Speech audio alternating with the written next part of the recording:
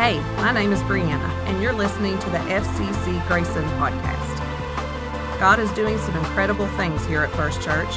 To learn more about FCC and maybe plan your visit, head on over to fccgrayson.com. We hope today's message gives you hope, inspires and encourages you in your walk with God.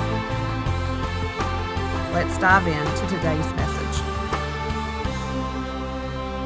Happy Mother's Day. It's good to see everyone here this morning. Glad if you're joining us online, glad you're with us there also.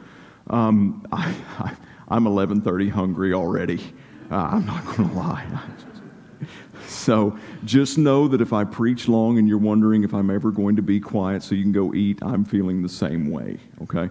But first, before I get into my message this morning, I want to, there's kind of been a public call for repentance from me.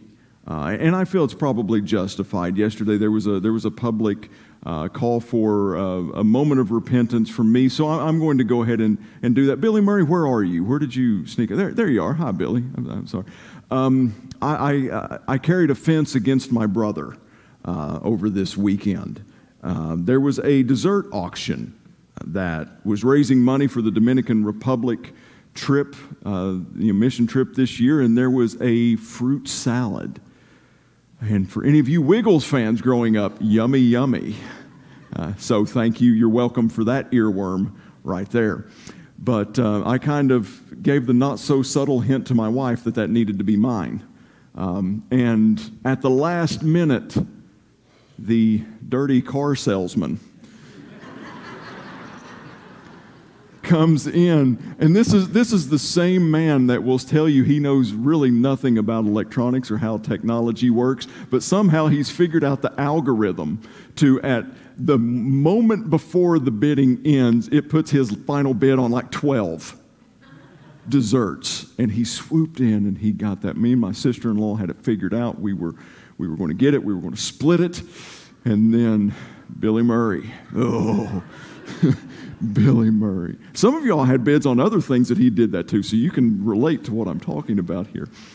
But he gets there yesterday, and my wife tells me with the typical Billy, she said, Billy and Linda came in, just being Billy and Linda. You know, Linda all sweet and everything, and Billy coming in with that Cheshire cat grin. You all know the look. You know the one I'm talking about. He did that so he could give it to me. So he blessed his pastor. I had to repent before the Lord yesterday. Now I'm repenting before you and Billy. There will be no end to the amount of crow that I have to eat as a result of doing this. Okay, I'm aware of that. So,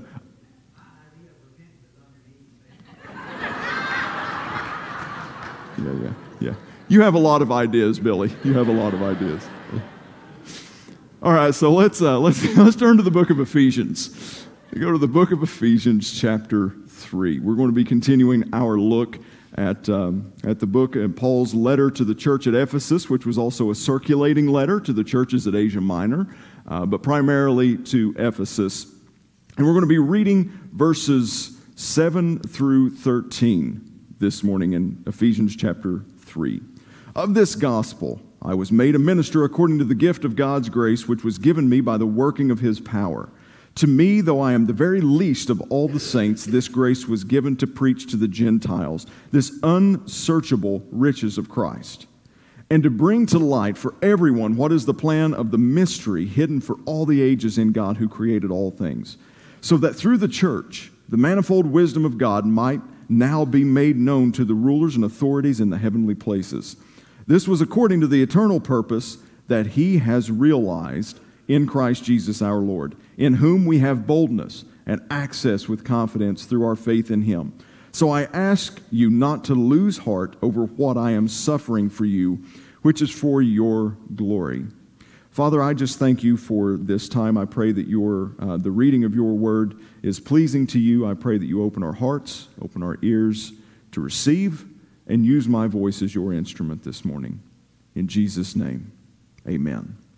So we left off last week in verse 6, which stated that the mystery is that the Gentiles are fellow heirs, members of the same body, and partakers of the promise in Christ Jesus through the gospel. So we talked about the mystery last week, and how that mystery that Paul was talking about was hinted at all through the Old Testament, in several chapters in Genesis, in the book of Psalms, in multiple chapters in Isaiah, in Amos and Hosea, and in Joel. This was hinted at, that the mystery was that the gospel, the good news of Jesus Christ, was for both Jew and Gentile, which Gentile being everybody who wasn't a Jew.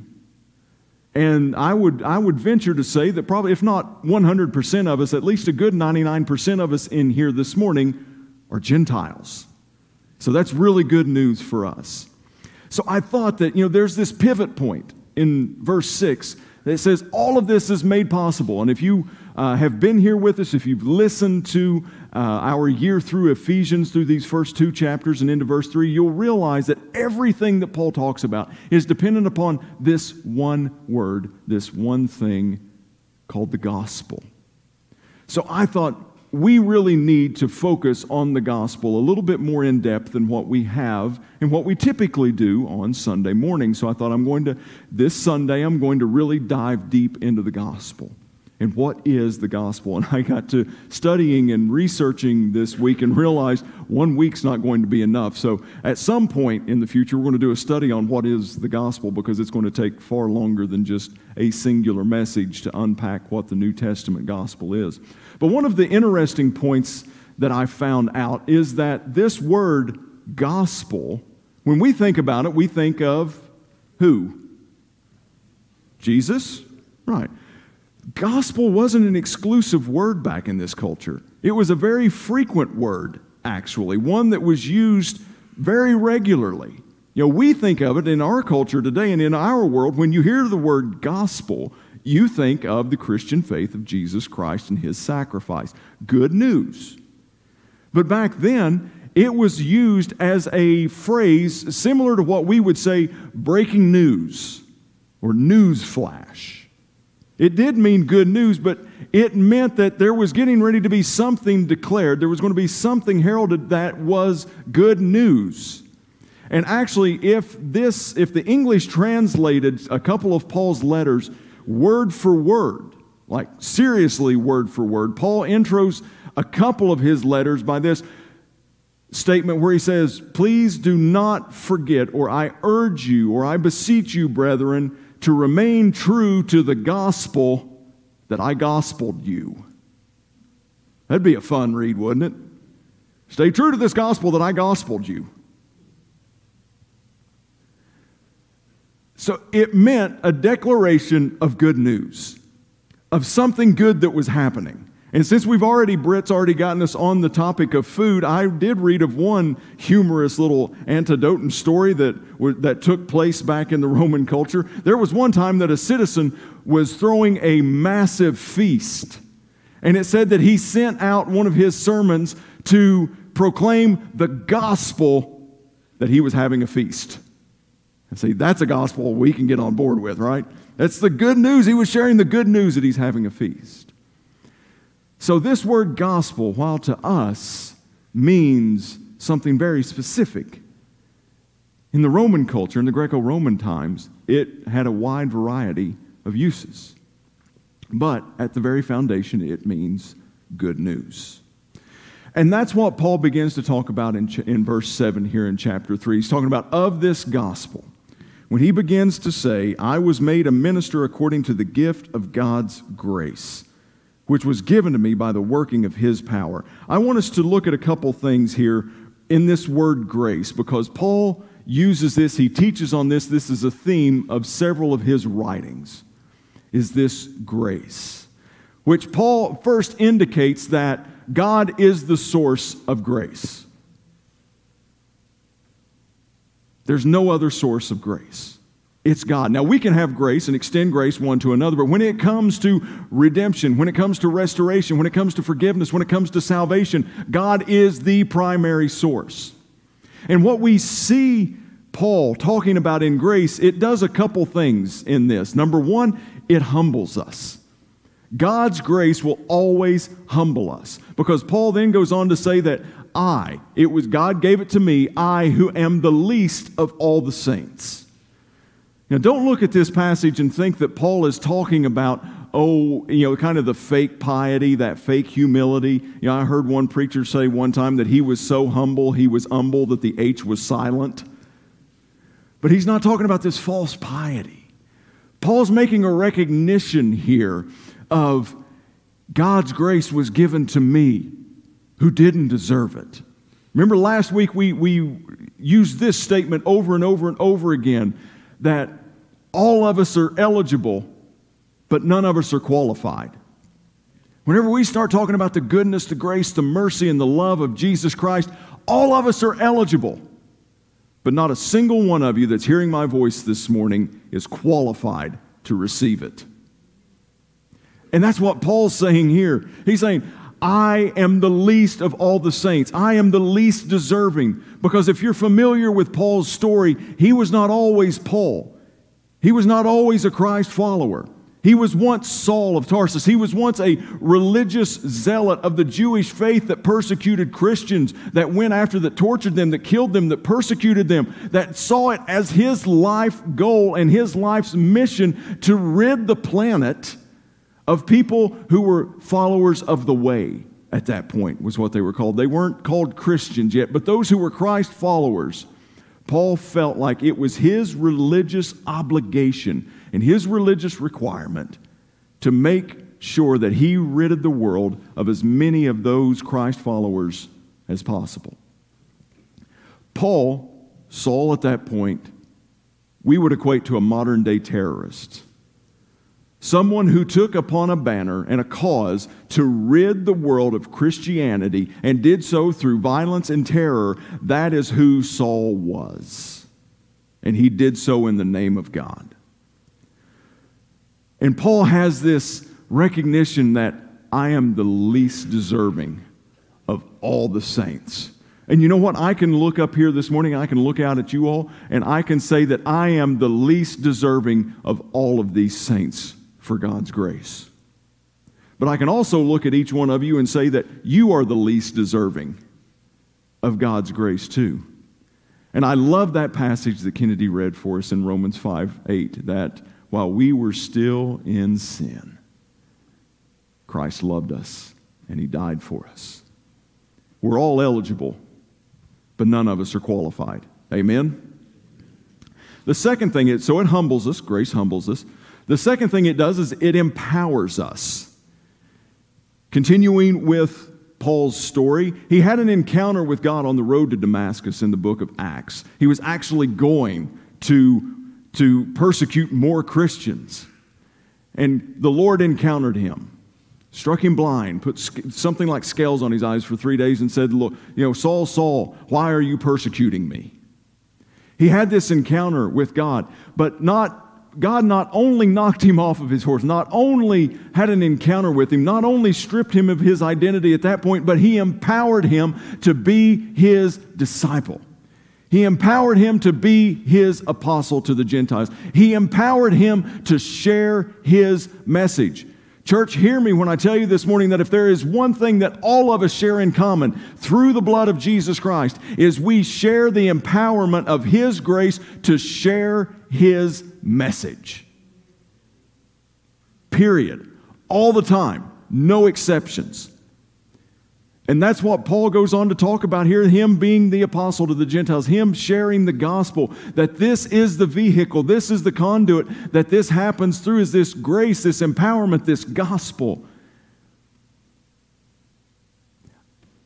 I had someone, I was on a phone conversation earlier this week talking about the gospel, talking about grace, and I had someone challenge me, and they said that if you're talking about something else more than you're talking about the gospel, then you need to change your message. Ouch. But think about that. What's the ratio in your life? I tried to figure mine out. I didn't go too deep into it till I figured out, I don't like this, I don't want to do it anymore. How much are you talking about the gospel as opposed to what you're talking about other things?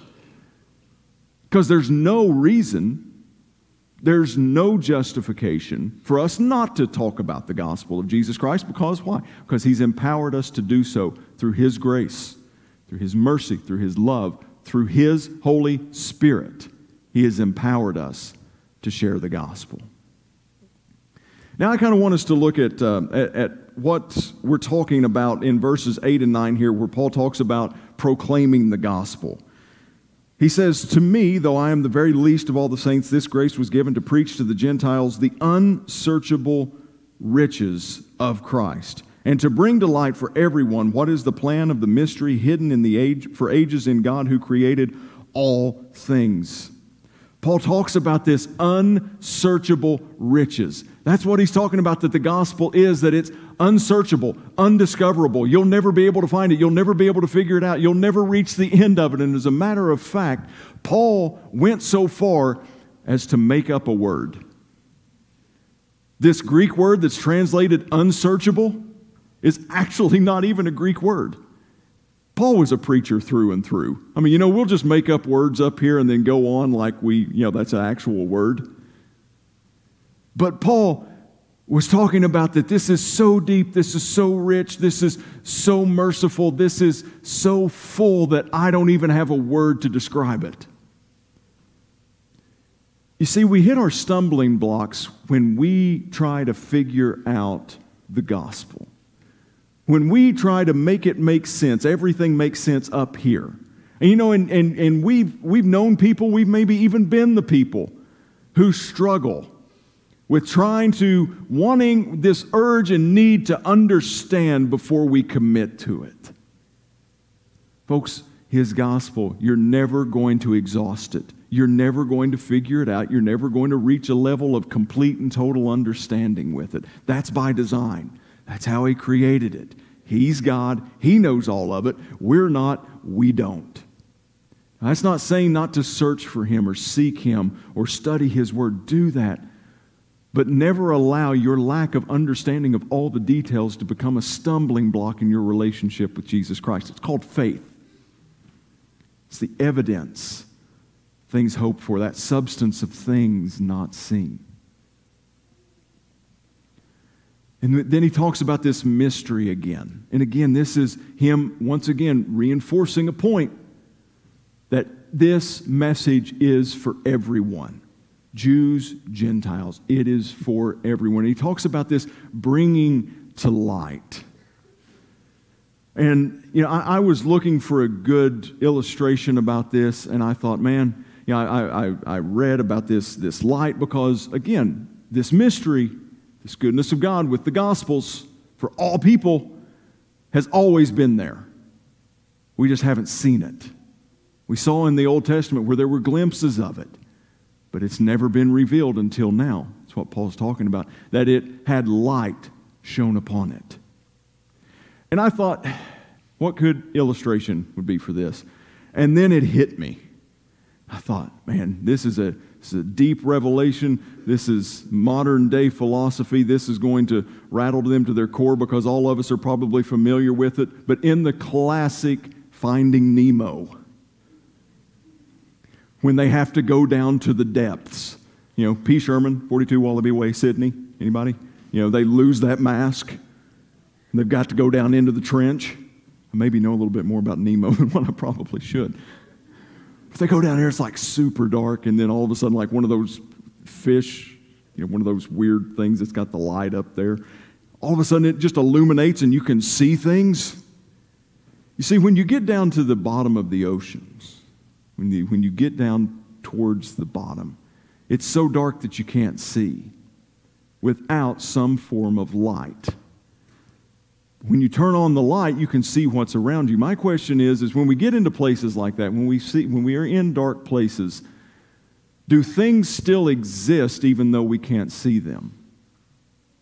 Yes, it just takes the light to expose them for us to be able to see them. And that's what Paul's talking about here, that this mystery has been around. It's not like God just came up with it. It's been around. It just needed the light revealed to it. And that light was Jesus Christ. this morning, please understand that when Genesis chapter 3 happened, when the fall happened, when Adam and Eve ate of the forbidden fruit, when they fell into sin and they disobeyed God, please don't think that it was at that moment that God went, oh, I got to come up with a plan now. Okay, let's see. What am I going to do here? Okay, well, let's kick them out of the garden first thing. Then let's set up a series of covenants. Let's give them some commandments. Okay, Abraham, you're going to get the covenant. Okay, Moses, you're going to get the commandments. Now we're going to need to set up some judges. Now we're going to need to set up some prophets. Now we're going to need to set up these systems. Now we're going to need to set up these sacrifices. And it's like we view it sometimes as God was just trial and erroring through this thing. It's like, oh, covenant didn't work. Oh, commandments didn't work. Oh, prophets didn't work. Oh, judges didn't work. Oh. No, Jesus Christ was God's plan from the beginning. It wasn't like that in the moment, 2,000 and some years ago, God went, I've got a great idea. Jesus, you go. No, it was His plan from the beginning. And Jesus Christ came and brought light to it. So if we look at verses 10 and 11,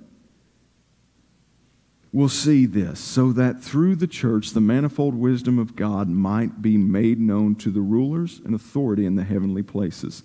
This was according to the eternal. Now, I'm not a real big repeat after me kind of preacher, but I would like for everyone to say the word eternal. According to the eternal purpose. So, all eternity past, all eternity future. His eternal purpose was realized in Jesus Christ. And I kind of want us to look at that phrase here. So that through the church, the manifold wisdom of God could be revealed. So, grace is the conduit for the gospel in our lives, in our hearts. Church, we, according to this passage, are supposed to be the conduit for that gospel, that grace that we have received, to pass it on to the world. That through the church, the manifold wisdom of God, that gospel, that good news, that love, that mercy, that joy, that peace, is supposed to be shown through the church. So allow me to soapbox for just a moment. I fear and I believe that the church, capital C church, especially in America, is known far more for what we're against than what we're for. Can I say that again? I believe that the church overall is known more for what we're against than what we're for. We've declared and spoken and yelled louder about the things that we're against than what really we should be, and that's the things that we're for. We are for Jesus Christ. We're for His love. We're for His peace. We're for His mercy. We're for His justice. We're for His unity. We're for Jesus Christ.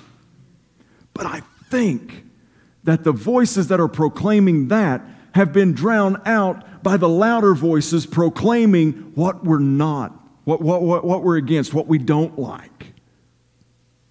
And I'll go back to 2 Corinthians 5 or 1 Corinthians 5:15 again, as I did last week, that is it not God's job to judge the world? You judge, you take care of what's happening within the house. You take care of what's happening within the brothers and sisters. You hold each other accountable. You love one another. You hold yourselves to a standard, but leave the judgment of the world and of sinners to God. We need to be, and again, the high priestly prayer in John 17, God, that they would be one as we are one. Also in the Gospel of John is that they will know that you are my disciples by your love for one another, right?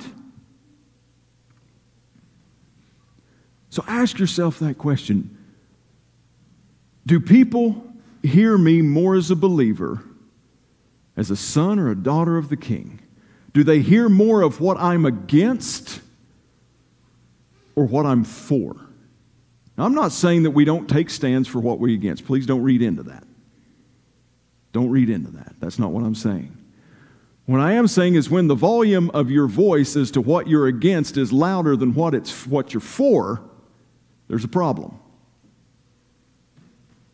And your message is no longer the love of Christ. It's becoming your personal preferences. Let me say this. People are not your enemies. And newsflash, sinners are going to sin. You're welcome. Because, we get shocked whenever sinners sin, right? I can't believe they did that. Well, listen, I'm not a sinner, but I sin. I'm a believer. I'm a blood-bought child of God, but yet I sin. I should be more shocked when I sin than when a sinner sins. Ouch, I don't like that. Don't like that. But we wrestle not against flesh and blood. Our battle is a spiritual one. So that person who holds fundamentally different ideals than what you hold, they are not your enemy. That person who has a different belief system than you have, guess what? They're not your enemy. That person that you have a difficult time standing beside or being beside, anytime that you're around them, they are not your enemy. If they believe differently fundamentally than you, they are not your enemy. If they don't believe in Jesus, they're not your enemy. If they follow another world religion, they're not your enemy. If they live a different lifestyle than you, they are not your enemy. For we wrestle not against flesh and blood, but our battle is a spiritual one. I tell the staff just about every time that we've brought someone on here as staff or put them in a ministry position, a leadership position, one of my first things that I'll tell them is that your skin's going to have to get thick. To be in ministry, your skin's going to have to get thick, and you're going to have to realize that it's not a personal attack. It may feel personal. It may sound personal. They may even use your name. But it's not a personal attack, because we wrestle not against flesh and blood, but ours is a spiritual battle.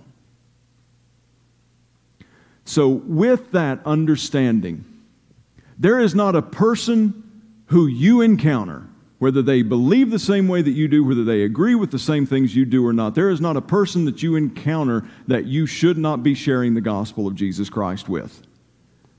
Well, I don't know, it's an awkward conversation. Yeah, it's awkward.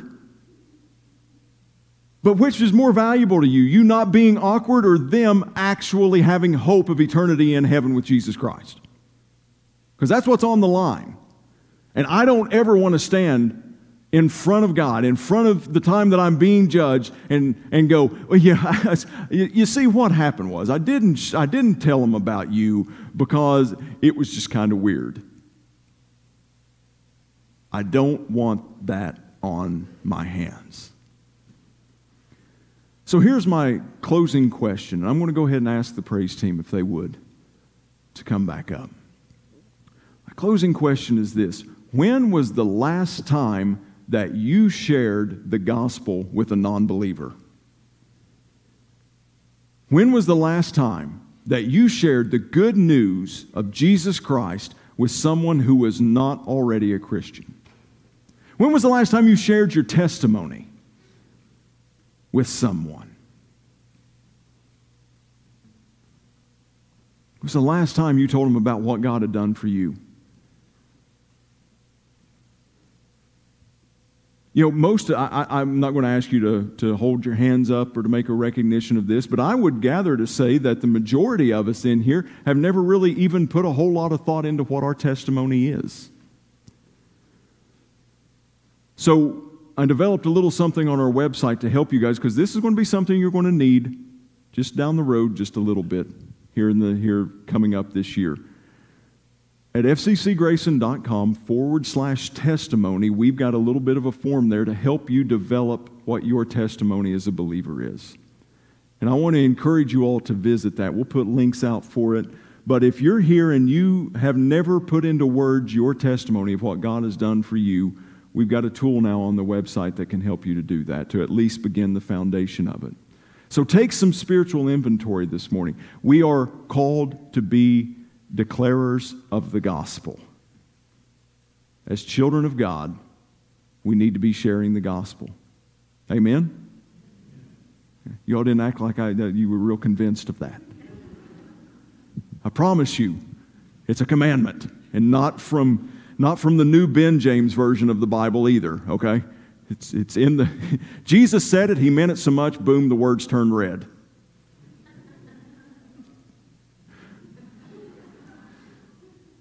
Share your faith. Share your testimony and tell people in your life about the good news of the gospel.